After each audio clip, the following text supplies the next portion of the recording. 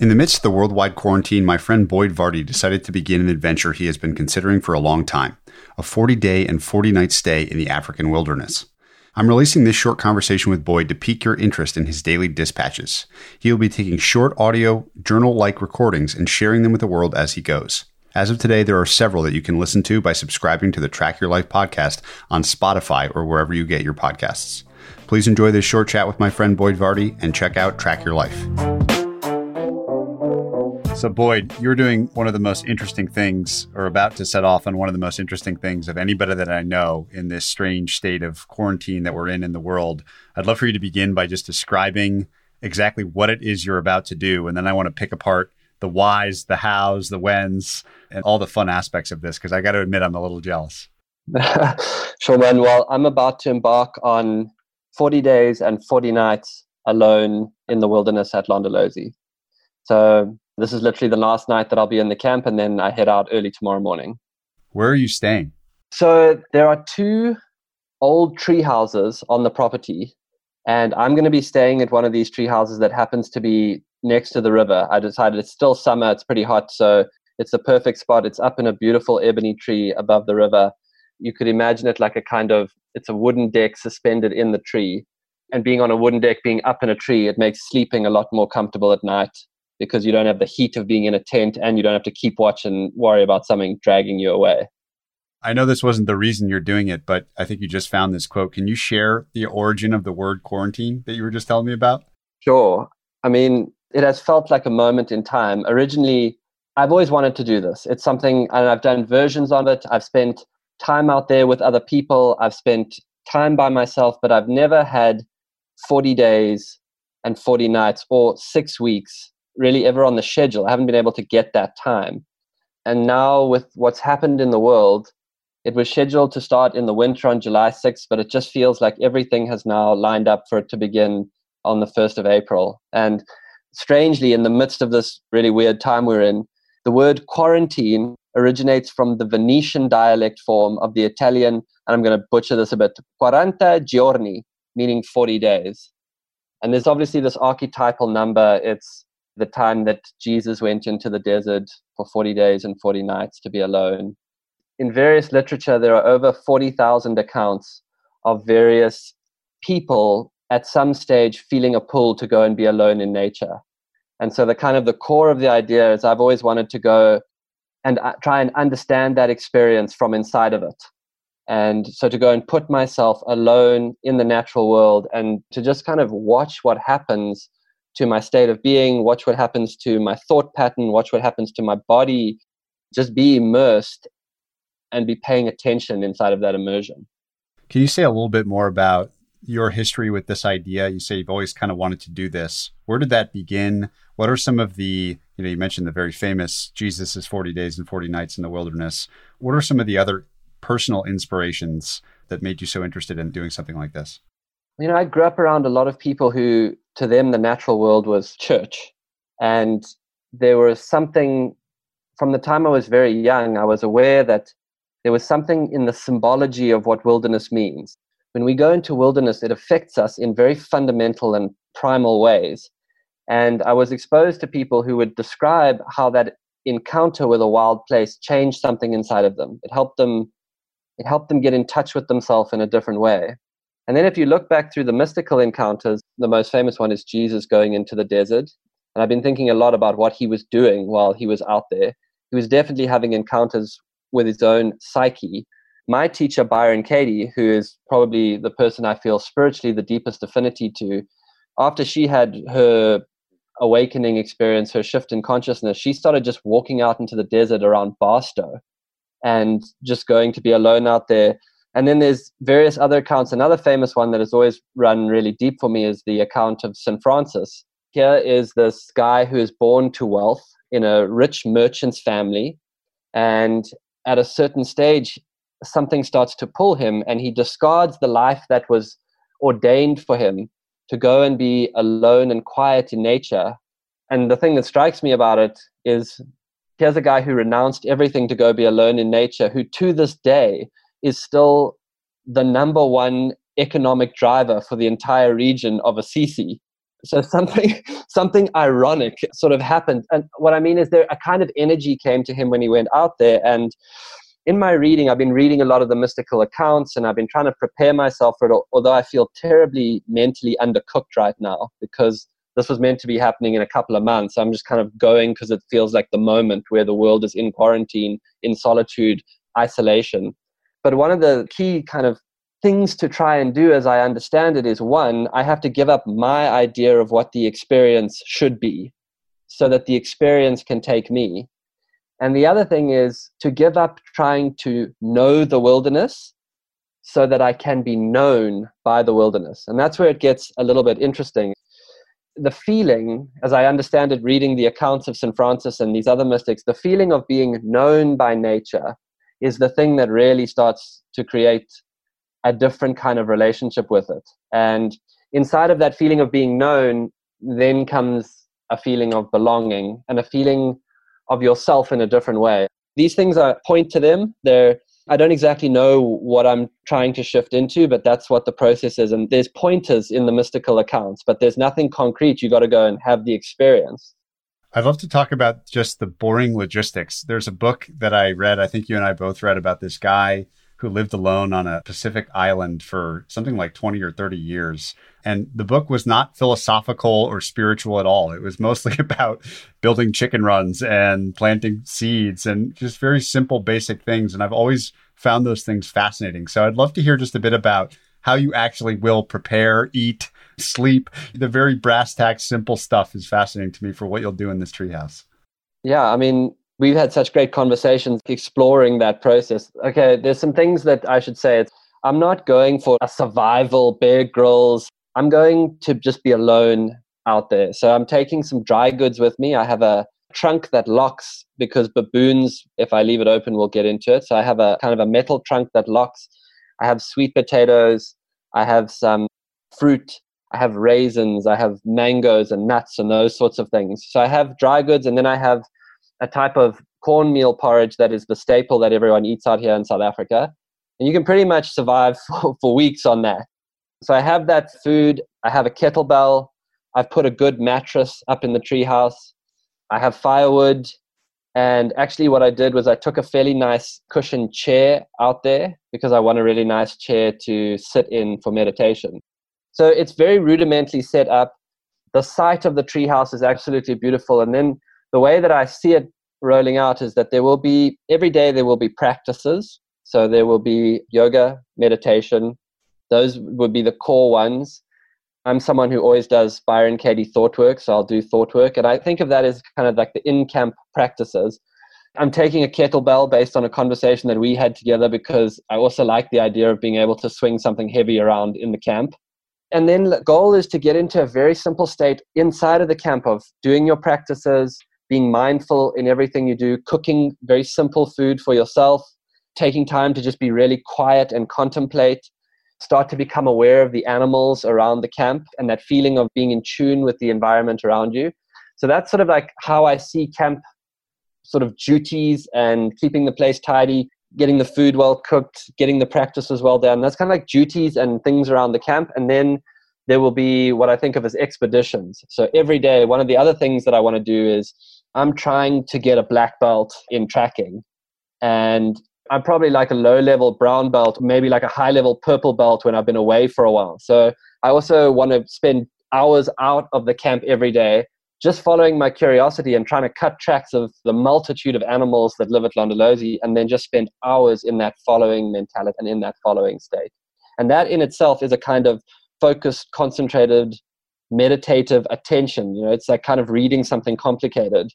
And so I see myself inside of those two practices primarily. And then the other thing that we've spoken about is you can wake up at 4:30 a.m. You can do yoga. You can do an hour of breath work. You can swing the kettlebell 200 times. You can go out and track a lion for 3 hours, and you can come back to your camp and it's 11 o'clock. And the day still lies ahead of you of just you. So there's this relationship with time I can feel already changing. Like some of the scope of the time, 6 weeks alone, some of it starts to make me apprehensive. And then underneath the apprehension, there's also this incredible excitement. 6 weeks, to just go into nature and do whatever I want. So I'm feeling both of those places at the moment. In the past, when you've done this, I know you've done it for some number of days.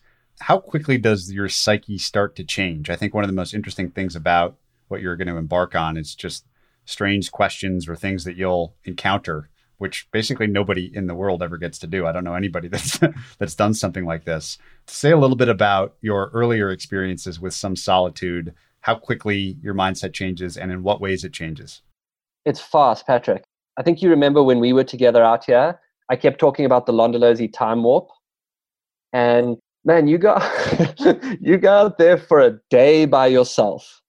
No one talking to you, nothing stimulating you in the way that we are normally stimulated, email, something you have to do. Things start to open up very, very quickly.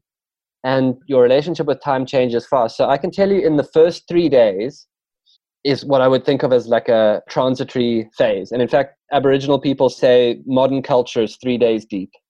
And the minute you get through those first 3 days, you start to enter into something different.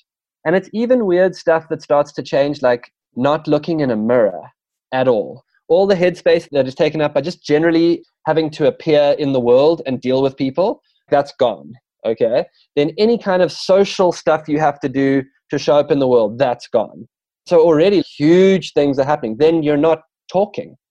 So all of the energy that goes into just, hey, will you pass me that? Hey, can you get that? Hey, has anyone thought about it? That's gone. Then external stimulus that we just keep in touch with, whatever, the crap that soaks up our attention, well, that's gone. So immediately just those things. And you aren't really yet into contemplation. And you haven't even really started to fully switch into being very attuned to nature.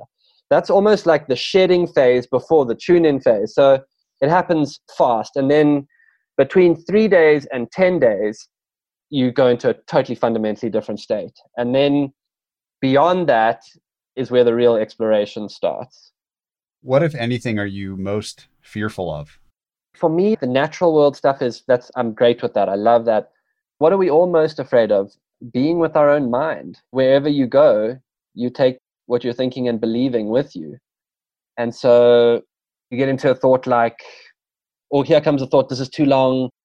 I don't know if I can get through this. Or whatever the little gremlin of the day is, or I'm lonely, or I wonder if my family is okay out there in the world. There's a dangerous time. A lot of businesses in trouble. We're feeling a lot of pressure in the tourism sector. So that sort of stuff starts to happen. Byron Katie says, when you get quiet, mind happens. But that's also the opportunity, because you can start to observe that and be aware of it, and then also start to attune to a whole different value system, one that is much wilder, one that is much more natural. And so the key is to stay inside of where it gets challenging with your own psyche. And I guess that's why the account of the Buddha in the grove, the account of Jesus in the cave, it's like at a certain point, your own issues start to come to you. The patterns that you carry from totally different life will start to show up here inside of this experience. But now you have a way of being with it that you can't really run from. That's the opportunity.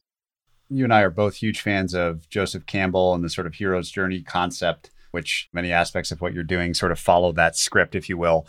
One of the things about the heroic concept is this returning and bringing back sort of some sort of boon or some set of learnings to the broader world. How do you think about that? Is it finding unique questions for us all to ask ourselves that we wouldn't come up with but for this kind of isolation and experience? Is it the experience itself? How do you think about sharing what you find and learn with the world?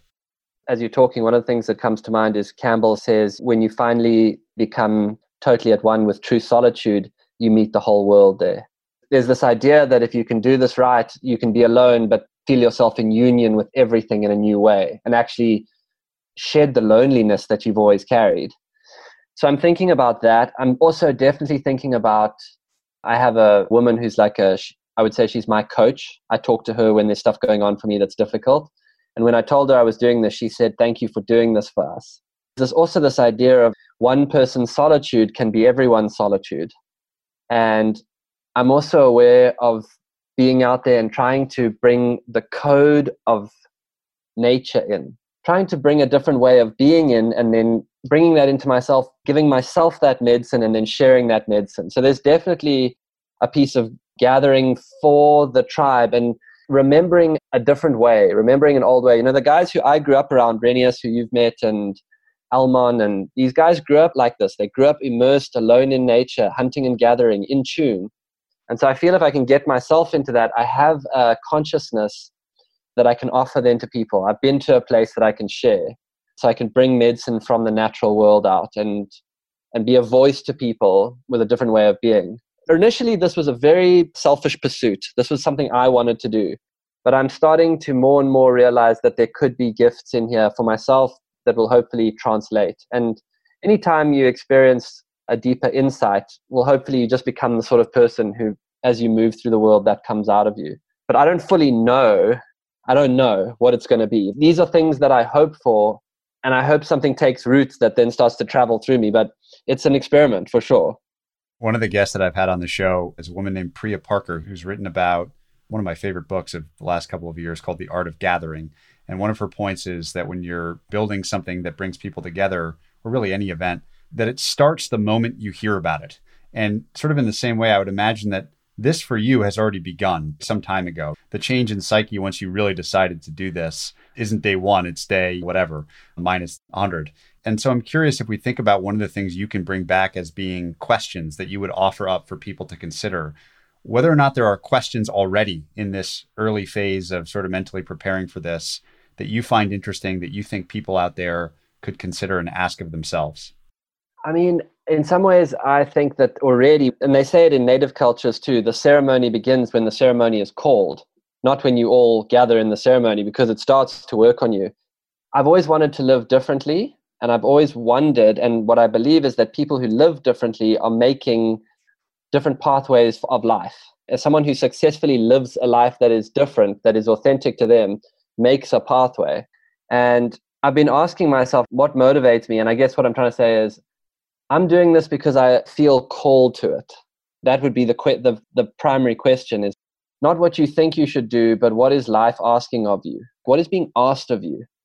And that has been the first thing. I'm realized that this is what's being asked of me in some much deeper way than me thinking I should go and hang out in the wild by myself. Like in a deeper part of myself, I know that this is what is being asked right now. I don't know what the other questions are yet. I think it's like the Rilke thing. Live the question. I guess I'm hoping to come to some questions worth asking through this rather than answers.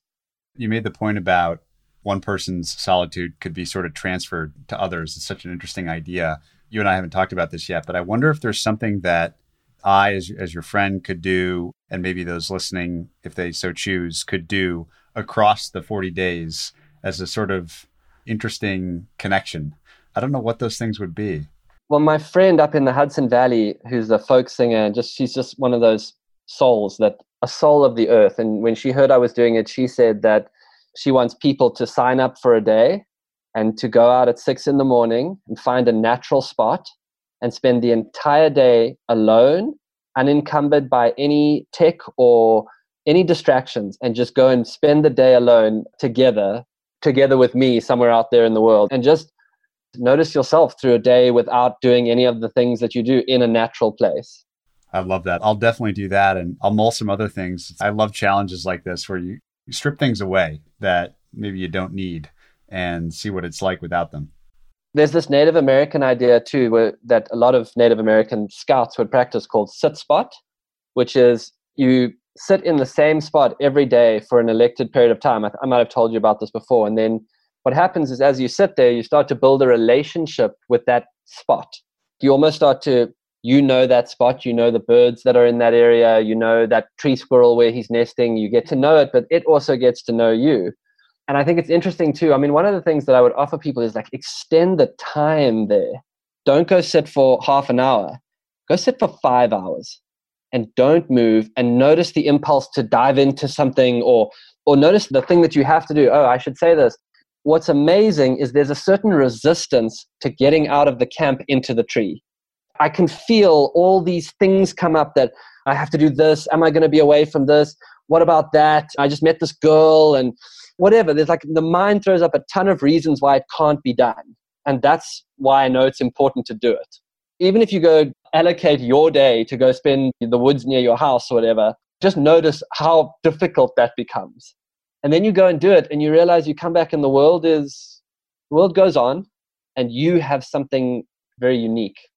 How can people follow along on this journey with you? Okay, so we discussed this too. You can follow. I'm going to do a daily recording. That's outside the scope of traditional retreat, but I want to do it at this time. I want to send out a voice to people who are in isolation in this weird time everywhere. And part of my craft is storytelling. I want to tell people the story as it goes along. So Apple Podcasts, anywhere you can get podcasts, it's the Track Your Life podcast with Boyd Varty. And then you can get it Apple, Spotify, all of the platforms.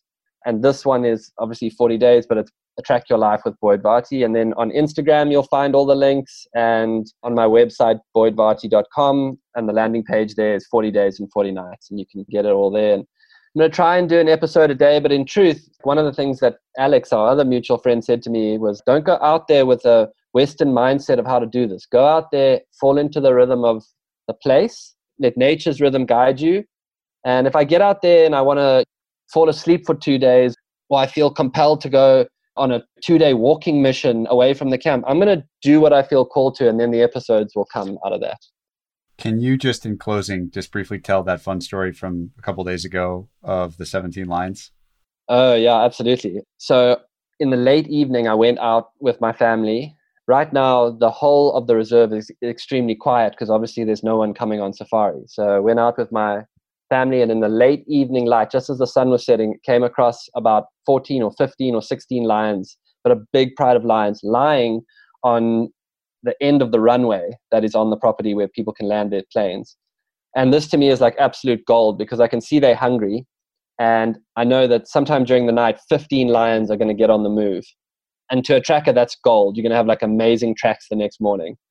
So 6 a.m., wake up really early, cup of coffee, I go straight there, I get on the tracks, and I followed for maybe 35 minutes by myself, and they walk directly east, and then they cut through a beautiful open clearing, and you could see where the grass had been pushed down where they'd been walking, and then they cut out onto a road and they turned directly west again, so they almost turned right back on themselves. And at that point I met these two other guides who were out for the morning, a guy called James and Pete. They jumped off their vehicle and we said, okay, let's follow together. So the three of us walked for maybe 400 or 500 yards, and then two of these dirt roads diverged, and the one bent away from us. So there was a bend in the road, and the tracks followed the road that was bending. And we were coming around the bend, and then suddenly there, maybe like 35, 40 meters ahead of us, the entire pride was walking away from us. And the two big males were walking at the back, and we suddenly came up on them. And one of them spun around and started to growl, and the second one spun around, and he immediately put his head down and he growled intensely, and then he started bounding at us. And he must have bound like a lion can cover ground, so maybe like 4, 5, 6 meters towards us, and suddenly he was 10, 15 meters away and growling. And then we all just stood still. I said, stand, stand, stand. Everyone stood still, and he was just lit beautifully by this golden morning light for a moment, this intense gaze and growl, and you could just feel everyone's heart rate redline briefly. And then I saw him stop, and I saw him calm down a little bit, and he basically just said, hey, you're too close, back off me. And we stood still, and then the minute he calmed down, we started to back away, and then he immediately relaxed and started walking down the road again. The three of us walked back to the vehicle, and I looked at these two other guides, and it's one of those things that when it's happening, it's a very intense moment. You've got to get it right. You've got to stand. But then afterwards, you look at each other, and everyone just gets this like huge cheesy grin on their face. And there's just this feeling of, that's the best cup of coffee you'll ever have in your life. Your entire biology went, wake up. What it put in my head too, because then I spent the rest of that day preparing, was I can't get it wrong out there. I'm comfortable out there, but I have to remember where I am. And you just can never be complacent if you want to operate well in this environment. It's a constant mindfulness. That's also what I'm excited about. It is being in nature and being in the tracking space. It pulls you into that mindfulness. I'll keep you updated, and I hope the recordings they're going to be what they're going to be. It's an interesting thing to talk to yourself in a tree, but I'll try and report the story as best I can.